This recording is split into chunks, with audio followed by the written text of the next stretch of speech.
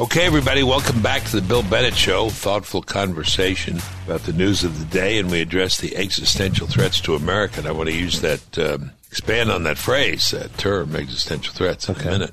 There's a new development politically. But not an existential threat is I have a new daughter-in-law.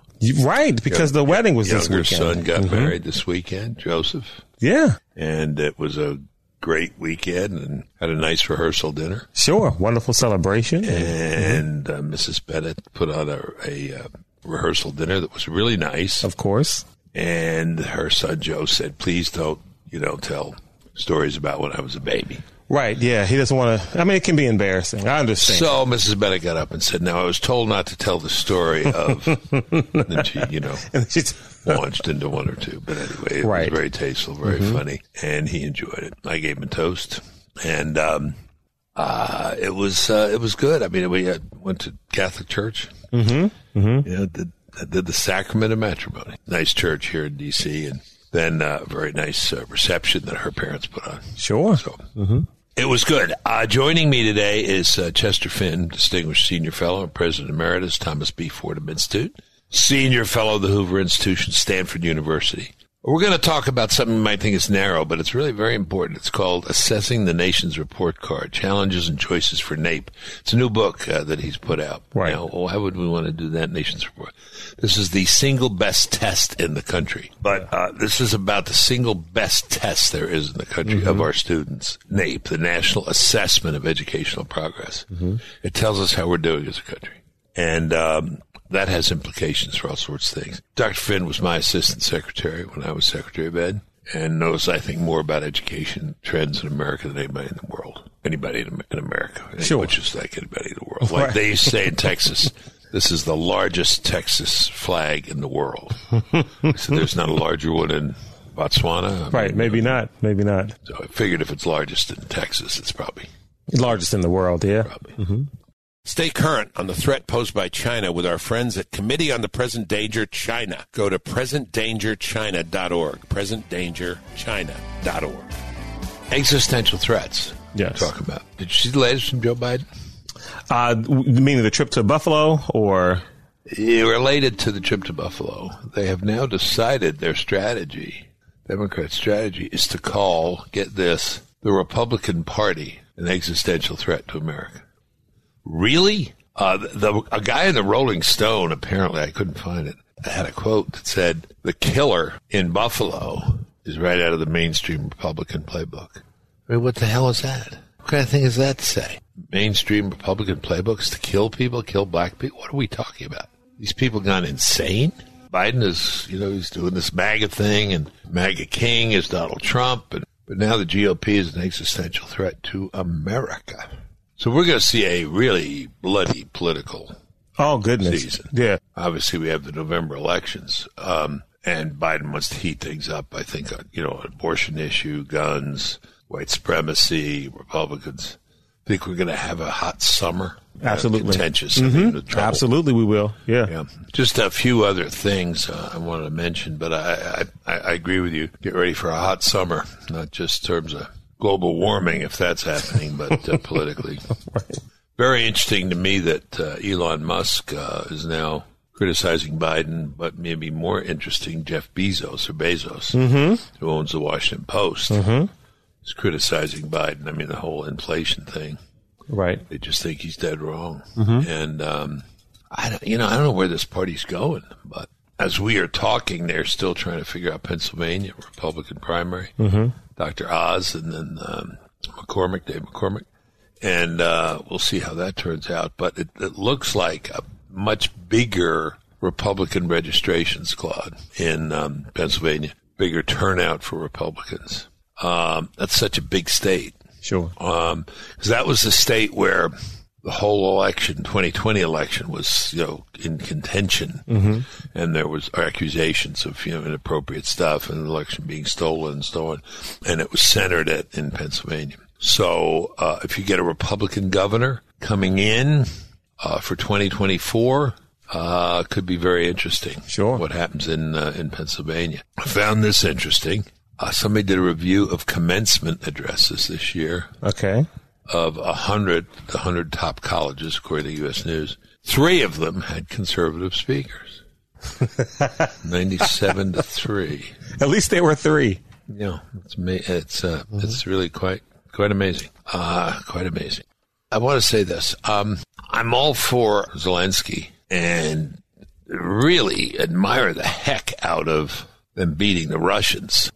I don't know if this is Ukrainian bravery and courage and skill and our equipment or Russian incompetence or both. But my gosh, these guys may win. Sure. Absolutely. They may just beat back the Russians, which is great. And so, I'm for the aid, but I do think you have to take Rand Paul's argument seriously. We're very concerned about the borders of Ukraine. What about our borders? And by the time folks are listening to this, they'll be, this Title 42 may have lapsed, and you could see these floods of people at the border. I don't know what to call it now because it's a flood now. You could see a tsunami at the border. They're talking 18,000 people a day. A day? Right. That's a loss of sovereignty. That means you've lost your country. That's an invasion. And one other thing related to that, I got to say, I didn't know. I was reading about this Kat Kamak, Republican woman from Florida. The media was saying was a nut and so on. I didn't know who she was, reserve judgment. But she said, we got this baby formula problem. Right. And she said, but there's a ton of baby formula at the border. There are pallets and pallets. And then she said, not just pallets and pallets. There are several warehouses. Each with pallets and pallets of infant formula. And Washington Post gave her 4 Pinocchios, which means she's, it's a bald-faced lie. Others said it was a lie. She went down there with a video camera. She's right. She's absolutely right. Wow. And videoed these warehouses with all this baby formula. Now, babies coming across and all that, and you want to help them. You don't want them to starve and die. And, of course not. But American babies? Striking. Really, really striking. The internet is an amazing resource to be able to search for just about anything you need information about, right?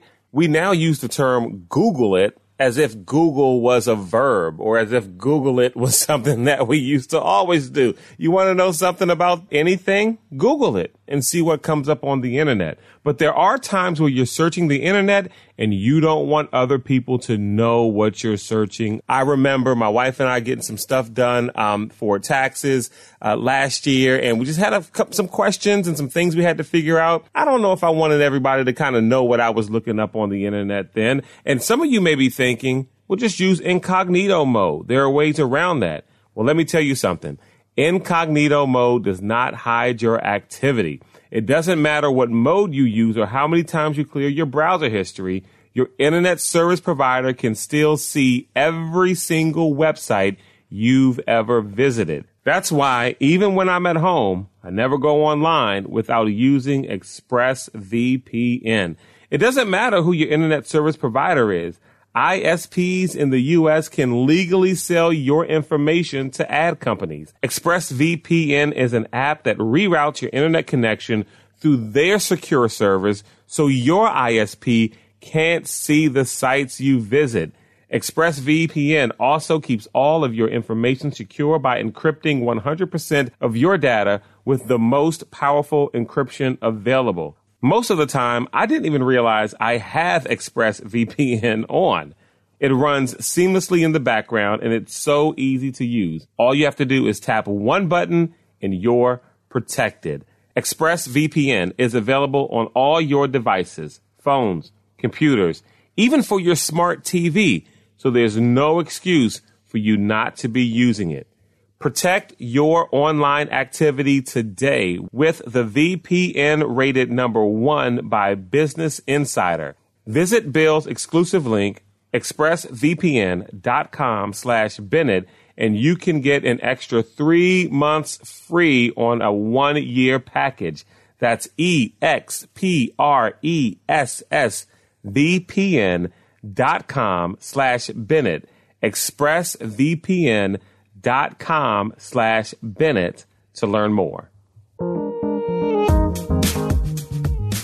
Claude, let's welcome Chester E. Finn to the show, Distinguished Senior Fellow, President Emeritus, Thomas B. Fordham Institute, and a Senior Fellow at the Hoover Institution of Stanford University. And folks, I call Dr. Finn Checker because he is a dear friend, colleague. So much to talk about. We want to focus this interview on your new book, Assessing the Nation's Report Card Challenges and Choices for NAEP, the National Assessment of Educational Progress. But let's step back and look at the whole larger world of education for a minute on a couple things. First of all, I was just coming across this. I guess I didn't give you fair warning on it, but higher ed, two things. The feminization of higher education in America continues, doesn't it? The disparity in degrees, many more women. It's like 57%. That's because women are better prepared for college and more likely to stick it out and graduate because they start reading better in the earliest grades of school, and the guys are just not as prepared to succeed in college. At least that's my theory. Yeah,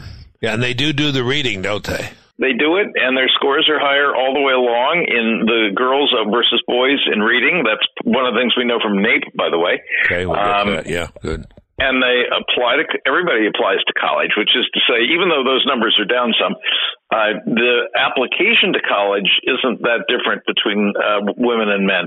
But sticking it out is different.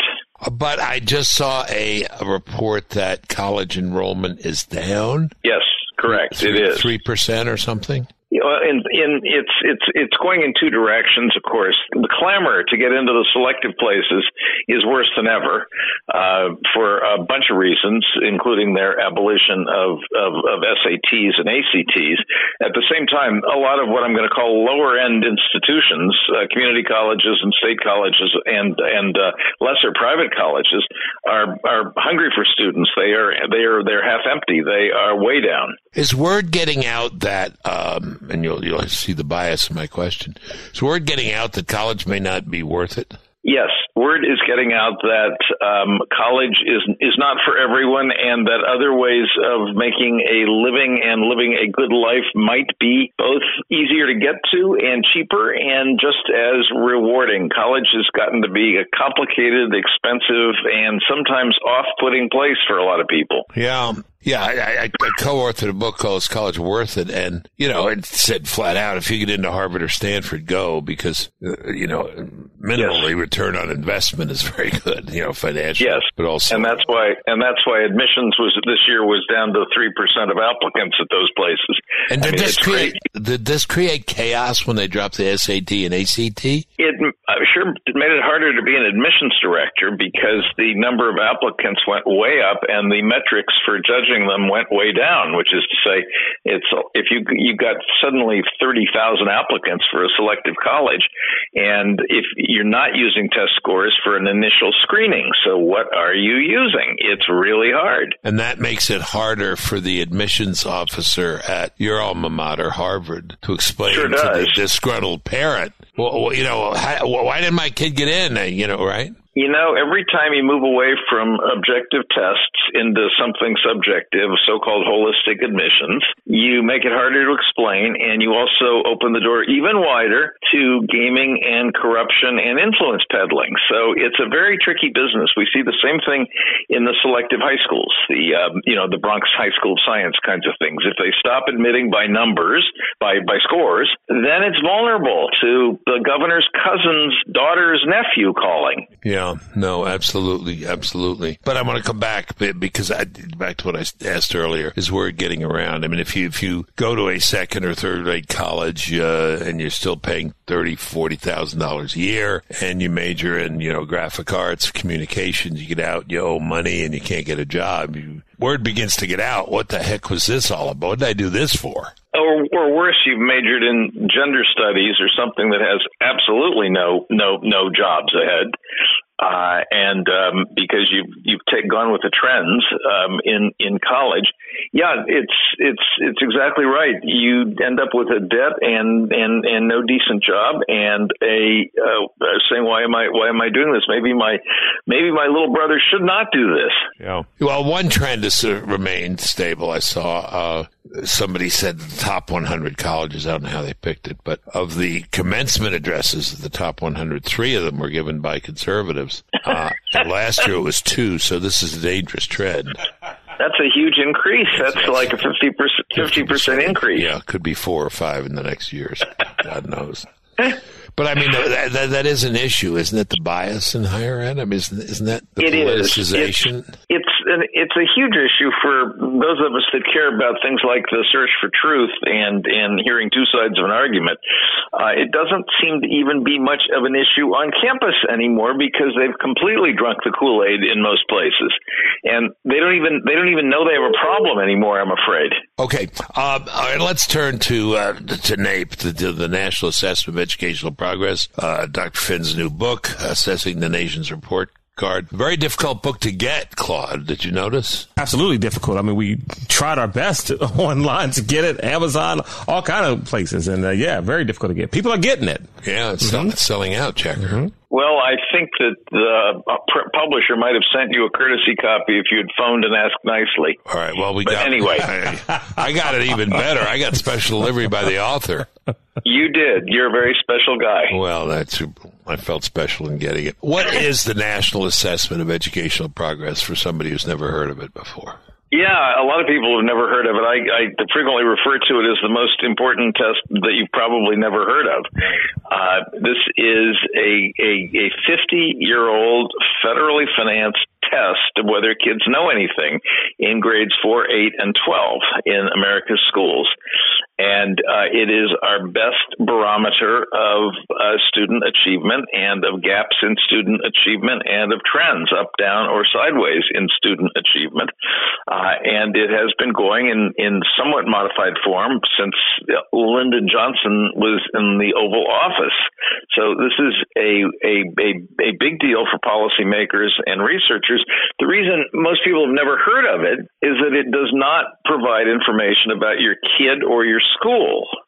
It only provides information really about your country and your state and a couple dozen districts that have sort of worked their way into it, big cities really. And because it doesn't yield any information about how your school is doing or how your child is doing, it's kind of irrelevant to most parents, all parents really, and most educators, most on the ground educators. And yet at a high level, if you're a governor or a state superintendent, a member of a state board of education, state legislature, it's very important. It tells you whether how Missouri's doing compared to Maine, how girls are doing compared to boys, how blacks are doing compared to whites and Asians and Hispanics, and whether it's getting better or worse over time. So it's a very big deal at a high level and no deal at all on the ground. How does it work? It's a sample. It is a statistically valid random sample of kids in grades 4, 8, and 12. And therefore, only a relative handful of schools participate, a relative handful of kids participate. I mean, we're talking maybe 100,000 kids at a go-round. Okay. Therefore, it's enough of a sample that it does give you valid data at the levels I was talking about, at the state and at the country. And it's given in 10 different subjects on various cycles. The fastest cycle is reading and math, which Congress has mandated be given every 2 years, at least in 4th and 8th grade. And so the reading and math results come around frequently. We're going to soon get some on the effects of COVID, by the way. There's sort of almost a before and after picture from NAEP on COVID.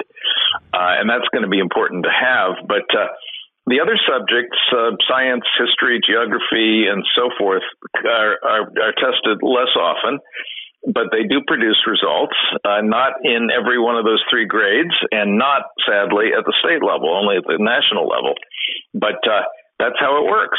Tell us about reading and math, since that's the one given most often. What are the trends of 10 years, 30 years, 50 years, whatever? Well, the last few years, before COVID, let's go there. Things had been basically flat in math and down a bit in reading in the recent years, let's say from 2015 to 2019. Before 2015, we were seeing some gains in math, especially in the younger grades, 4 and 8. 12th grade, sadly, has been flat for as long as anybody can remember, and that's a hugely important thing to know, particularly as high school graduation rates go up. because we're seeing more kids graduating, but we're not seeing any gains in average scores, which are distressingly low. Pause on that. 12th grade math has been distressingly low for as long as anybody can remember. Is that 50 years? It's 40 plus years, yes. Right. It's almost 50 now. Distressingly low. And when we look at essentially who's, let's say, prepared for college at the end of 12th grade using NAEP data, sadly, again, we're looking at let's say 35% of 12th graders are prepared academically to succeed in college, and yet 65% of them are applying to college and going to college. So it's pretty worrying evidence that we've got an awful lot of people heading out of high school into college who are academically just not ready to succeed there. All right, let's disaggregate. 4th grade, let's do both. 4th grade reading, 4th grade math. Trends. Well, again, before COVID, we were seeing some gains in math and some slight declines in reading. The gains were not real recent. The after No Child Left Behind in 2002, we saw upward ticks in math in 4th grade for about a decade, and then things began to level off. And in reading, there were very modest gains, and then they leveled off and began to go down a little. What we're going to see with COVID, I'm sure, is a disaster, is a real plunge in scores when we get those data, because that's what we're seeing. We got clues from other sources like state assessments, but that's been the pattern. It's very similar in 8th grade, except that the gains were not as great, and most of the gains were concentrated during the No Child Left Behind era in poor and minority kids and low achievers, which is a good thing. But at the high end, high achievers had flat scores. They weren't getting better. They had high scores, but flat at a high level. Also worrying if you think the nation is at risk, and I do. Difference. I just said again some disaggregating question. Difference between whites, blacks, Hispanics, Asians. Well, again, NAEP is our best barometer, best gauge, best measuring stick of those differences, and that's been really important since, again, the federal law said we really care about learning gaps and closing them, and we're not closing them. Is the sad news. In math, we've got Asians way ahead, whites next, Hispanics after that, and blacks lagging further behind. Actually, that's true in both subjects. Just that Asians aren't so great at English, at reading, as they are at math. But that's been the pattern. The gaps are wide, and there was some narrowing going on in the early 2000s, and that's pretty well stopped as best we can tell, and that's a problem. Boys, girls? Well, the short answer, kind of like we were discussing earlier with college, is girls do better in reading and boys do better in math. Okay. That's sort of an ancient pattern in American education. Oh my gosh, you're not saying it's by gender, are you, or by something? God forbid. I don't know what transgender people are doing, because that's not a subgroup that we track.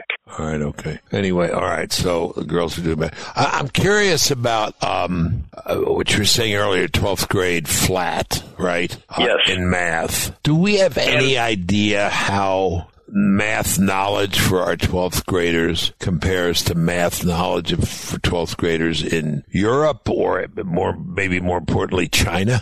Yeah, we got to turn to a different measure called PISA, which is the international test that's administered by the OECD to 15-year-olds, not end of high school, but 15-year-olds. And the U.S. is basically in the middle of the pack, really in every subject, but it's lower middle in math. It's better. All countries testing? Well, awful lot of them are. I mean, I think they're up to 60, 70 countries. Of all countries testing, we're in the middle. Oh, yeah. Of the industrial countries, the wealthy countries, we are in the middle. If you throw in a lot of third world countries, we're not all the way in the middle. We're higher than that. Yeah. But among the competitors and allies and enemies, we are in the middle. China is kind of a weird special case on that test because China doesn't do a random sample of the whole country. Frankly, they really just test kids in their few big cities where they have special schools. So we don't really know how China is doing as a whole country.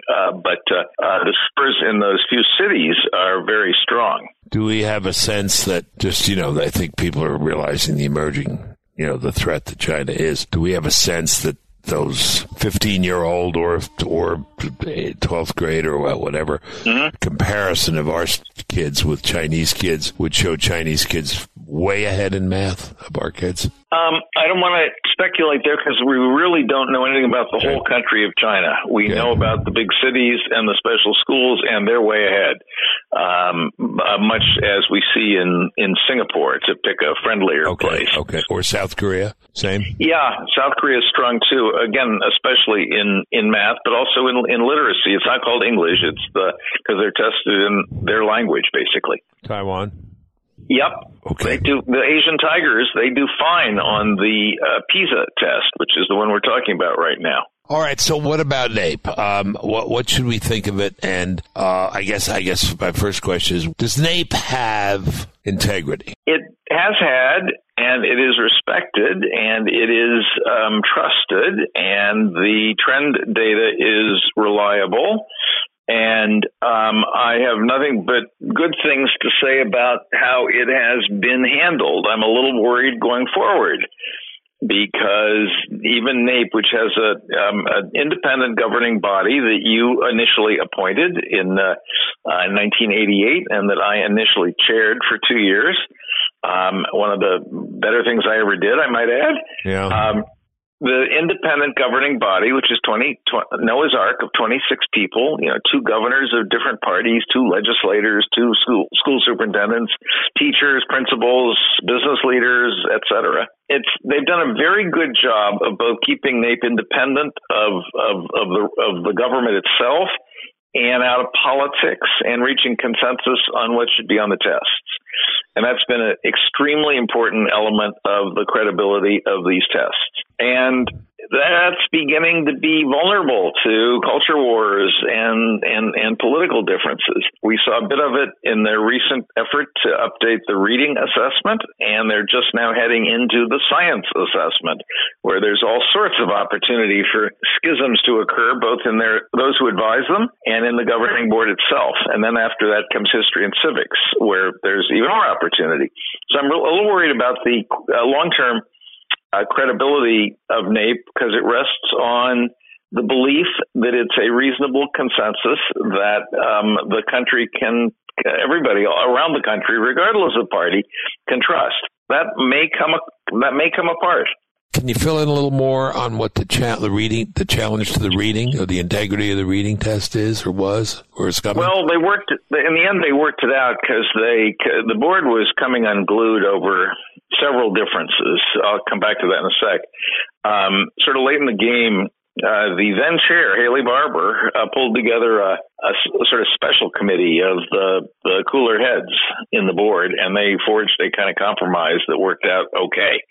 So consensus prevailed. There were a couple issues. One is the definition of reading. Are we talking about print? Are we talking about every form of multimedia? Are we talking about decoding the words or making sense out of what you read? The real definition of what do we mean by reading was part of the argument. The other argument was how to deal with the equity challenges. Do we give extra help to kids who wouldn't have encountered various topics or vocabulary words in their regular life?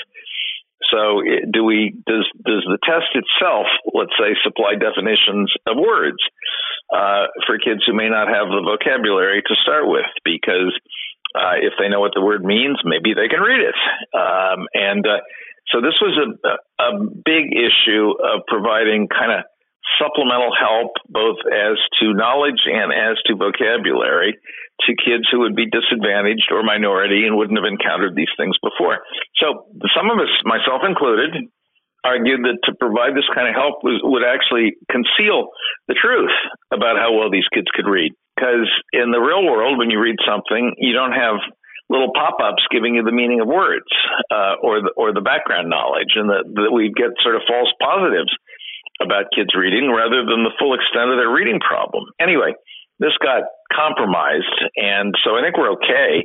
I also think that they made a compromise that will enable them to preserve the trend line so that they will know in the future how reading compares with how it did in the past.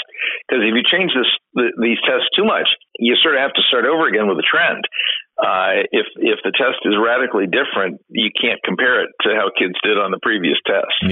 Yeah. Okay. It seems to me, back to the earlier part of our conversation, if Harvard and Yale and Princeton and Stanford are dropping the tests, and they're the that's the blue ribbon stuff. How do you maintain the argument for testing? Of the NAEP, hey, the smartest colleges in the world have dropped this stuff. Why are we persevering in this? Well, it's an important point. Right now, it's persevered because under federal law, it has to be given, especially in reading and math. It does perform another important function, which is if we stick with school accountability with results-based school accountability as a policy, as we've been doing at the national level since the early 80s, even before you and I were in the Department of Education, and we've been doing it big time since No Child Left Behind. That relies on states setting standards and giving tests and reporting the tests. But who's to say whether the state standards and tests are rigorous? And the answer is NAEP functions as a kind of auditor of the rigor of what states are doing. So state will report that 67% of its fourth graders are reading proficiently, and then NAEP comes in and looks at the fourth graders in the same state and says, well, 32% of them are reading proficiently. So what do you judge from that? Well, one thing you judge from that is that the state has got pretty low cut scores or pretty easy tests or pretty low standards. And so NAEP functions as an auditor here that I think is very important. If, however, the country abandons school accountability, which is a different risk that we're facing, I believe, then NAEP becomes less and less necessary. Do we run the risk of abandoning accountability, as you just said, and, sort of grades and standards altogether? Yes, we do. Both because on the left, they don't like testing and comparisons, and on the right, they don't think the government should be doing anything like that. Right. Oh, boy, I remember that argument. That was an argument we were talking about in the 80s. It's the old argument. I joked about it. The problem with national testing is that liberals don't like testing and conservatives don't like national. Right. Goodness. Okay. So, your book, there's a real risk that There is a risk. I hope people read the book. The first half is history. The second half are these current issues. And the first half, I don't think will get much argument. The second half, I hope will get argument because I'd like people to be arguing about these things. Can we take a few more minutes to talk about general state of elementary and secondary education? Okay. With a couple of turns, twists, focuses. What is happening? I mentioned that the higher ed is seeing dropout. I'm seeing that there's some stories are exaggerating it, but there does seem to be some kind of movement away from public schools in America. Is that fair to say? It's fair to say there's a couple of things going on. One is the even before COVID, the demographics were reducing the number of children of school age in America. So that was going to happen. That was going to happen anyway. Natural forces, birth rates, immigration, things like that. Whoa! Wait a minute! Immigration. We're going to fill every classroom in the country next month. Well, then the schools will be happy. Then the schools will be thrilled because they won't be facing an enrollment downturn. Okay, enrollment downturn means money downturn, right? Yes, exactly. Yeah, I want to talk to you about that in a minute. Go ahead. Yeah. So that was going to happen anyway, the demographics. But then COVID was handled so badly by so many public schools that a bunch of people looked for other alternatives and withdrew their kids, in effect, from the public schools, either for homeschooling or private schooling or what they call pod schooling, where a bunch of parents get together and hire a tutor.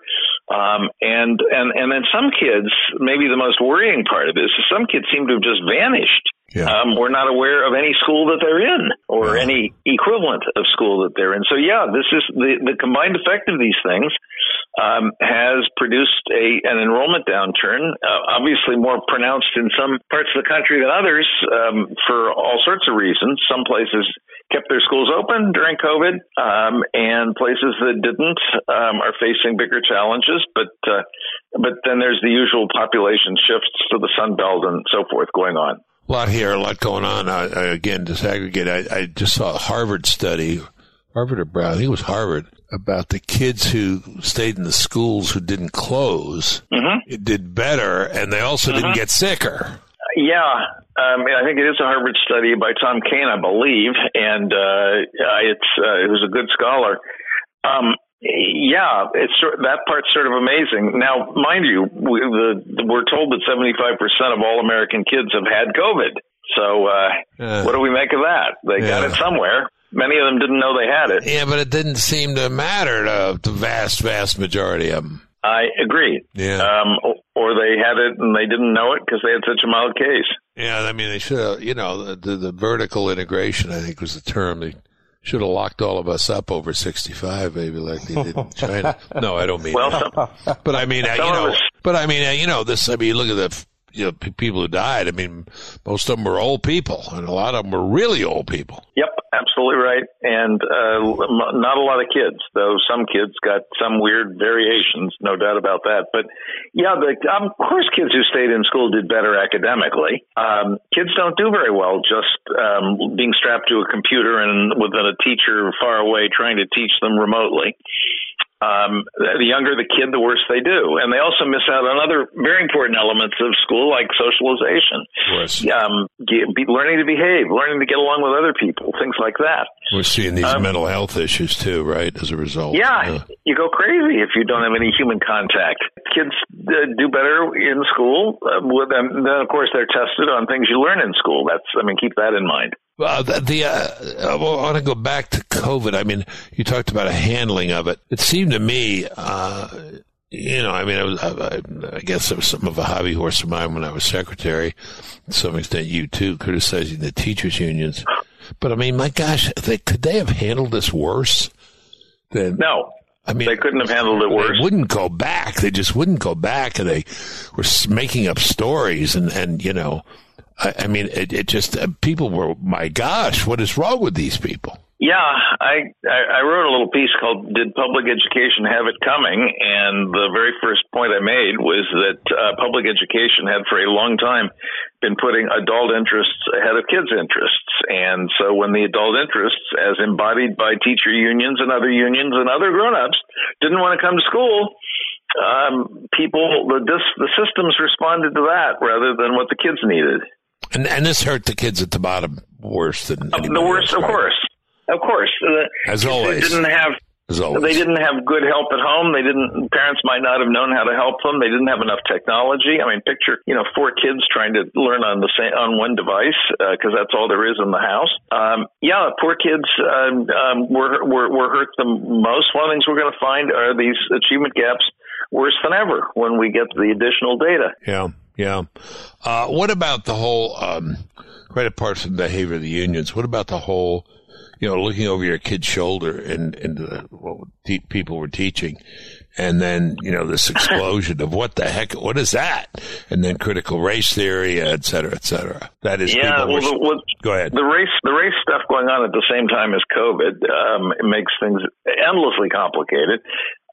People were looking over their kids' shoulders and seeing what they were often not understanding what they were learning, sometimes being horrified on various grounds, not just because there was stuff there they disapproved of, but often there was just stuff there the parents didn't understand. And often, of course, there was stuff there they didn't know how to help their kids with. But it's heightened the degree of parent engagement in kids' curriculum. my own personal view is parents should be engaged in picking the right school for their kid, not trying to tell the school system what it should be teaching.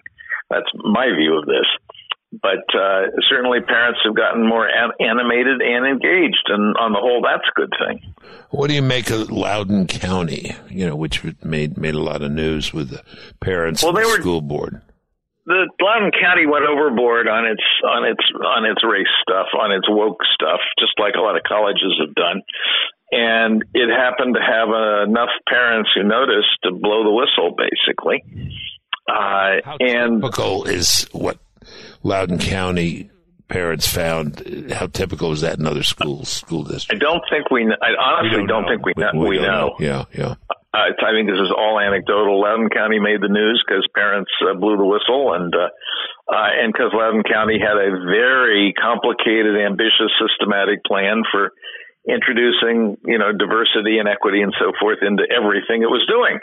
And that was a little much, in my opinion, too. One other aspect to this, because I'm still doing some work in education.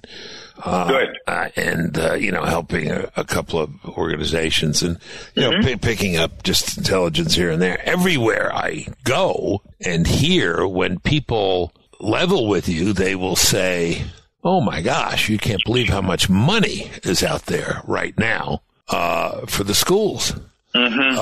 COVID funded, I guess. But I mean, somebody was saying the other day, there's all these extra billions coming as COVID relief from Washington, and that's a flood of money that their schools and districts and states too are still trying to figure out what to do with. But it's certainly changed the economics of schools in the short run, and the issue there is, are they using it to fix what the kids need, or are they using it just to give across-the-board raises to their teachers?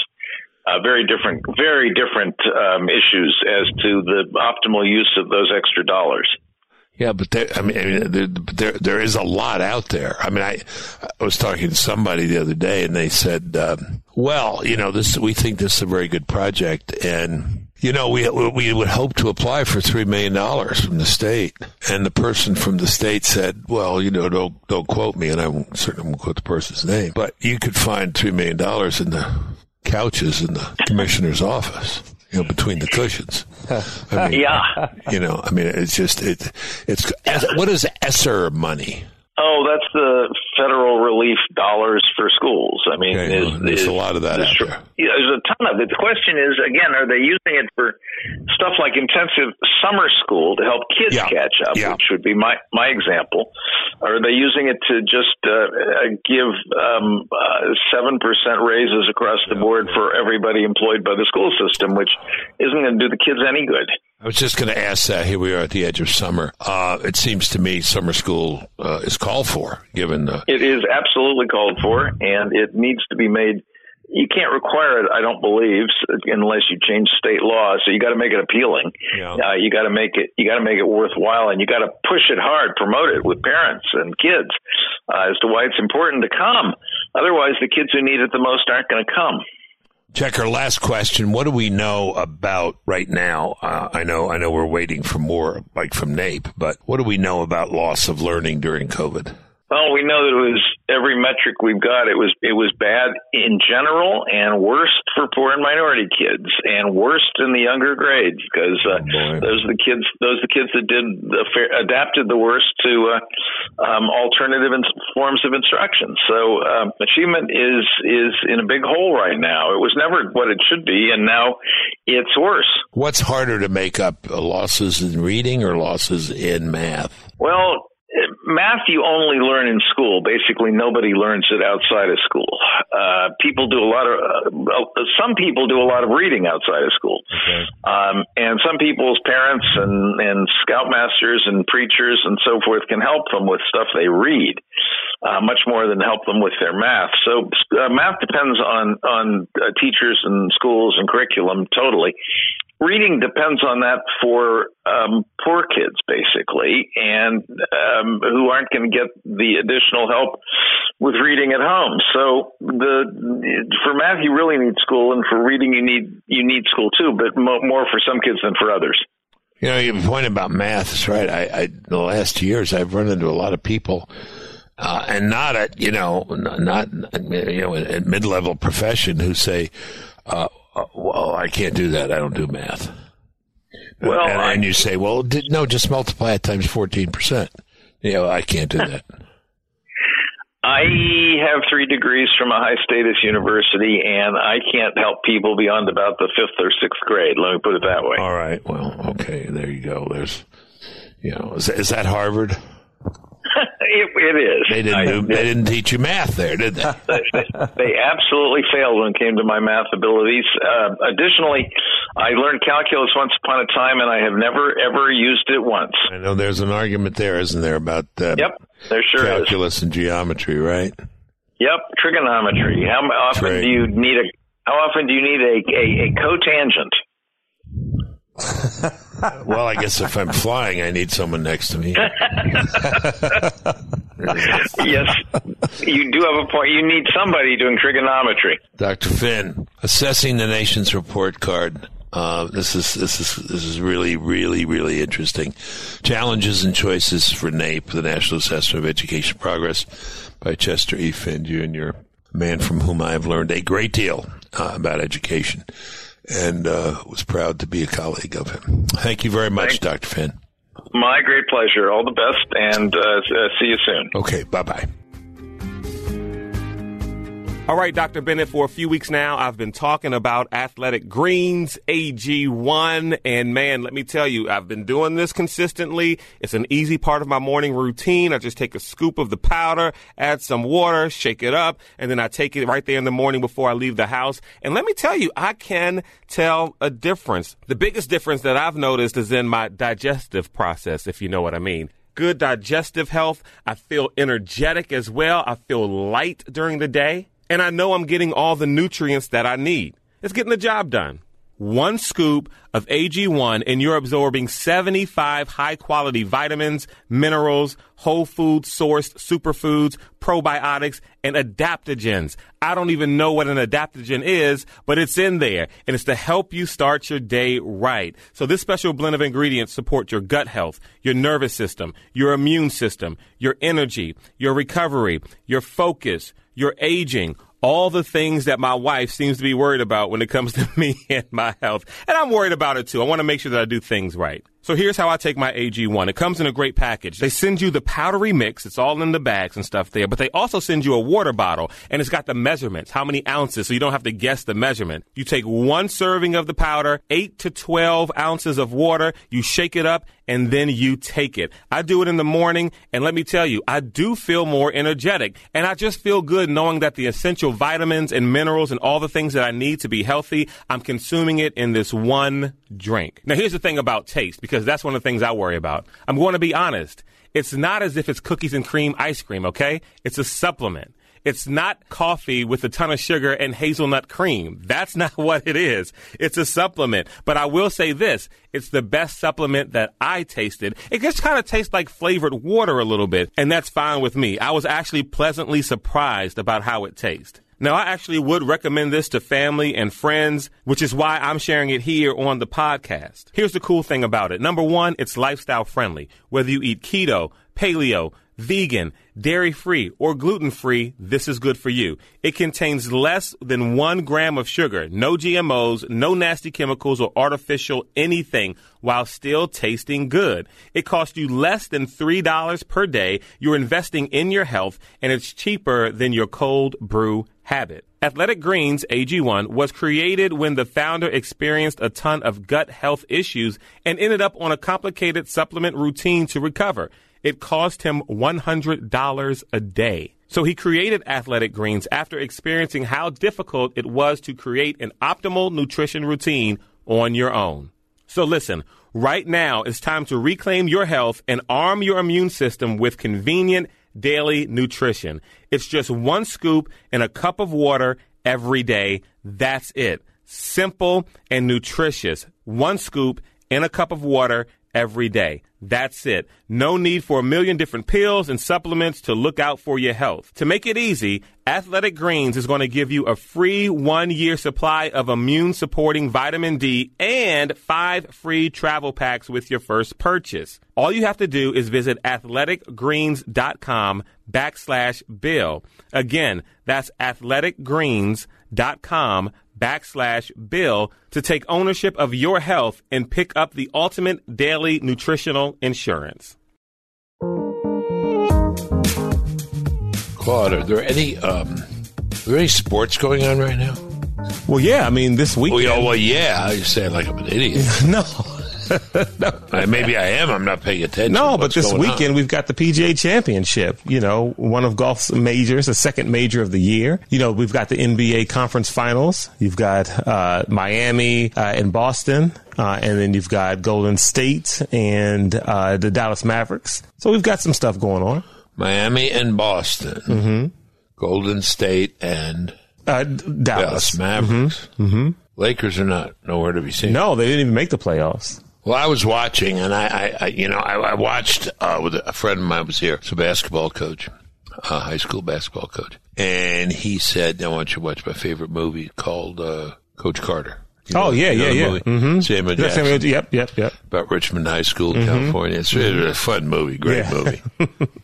And then I watched a little bit of NBA. Mm-hmm. Well, a bunch of big guys taking 3-pointers. Yeah. I mean, I didn't see a lot of going to the basket. No, they don't do that anymore. No, Plays, just shoot. Just shoot. Mm-hmm. Mm-hmm. But I mean, Coach Carter's kids were, going to the basket and playing and getting back on defense and, playing. But I just didn't want to watch the NBA. Defense is also something that they don't do anymore in the NBA. Is that right? Oh my gosh, just offense and just shoot. No defense. I don't care about that. Just score more points. That's amazing. Yeah. That's amazing. It's amazing.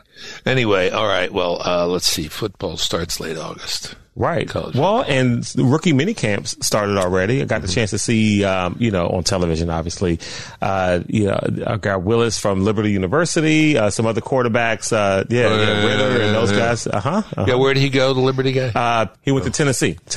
Titans. Yeah. Well, that's probably a good idea. Mm-hmm. They need backup to, was it Tannehill? Tannehill, yeah. And Tannehill, says it's not my job to coach this guy up. It's a competition. Okay. And so there's a little bit of preseason controversy there with. Okay. Good. All right, good. Well, that's just about it for this episode. To catch up on previous episodes of the show, go to thebillbennettshow.com. You can follow me on fill in the blank on Twitter. Mm-hmm. I'm not a bot. No. You're an actual person. So Elon mustn't have to worry about me. Twitter, I'm William J. Bennett. You can like me on Facebook. Just search Bill Bennett. What are you laughing? No, the whole bot thing and Elon Musk. Feel free. We're going to talk about that. Feel free to email the show. I'd love to hear from you. It's BillBennettPodcast@gmail.com. Please share the podcast with your family and friends. We're growing, aren't we? Absolutely. Episode by episode. So continue to share. Continue to email the link. Anyone who listens via the website but haven't subscribed to the podcast, subscribe because you'll get updates for when we do mini episodes like we did a couple weeks ago. Great. Mm-hmm. Good.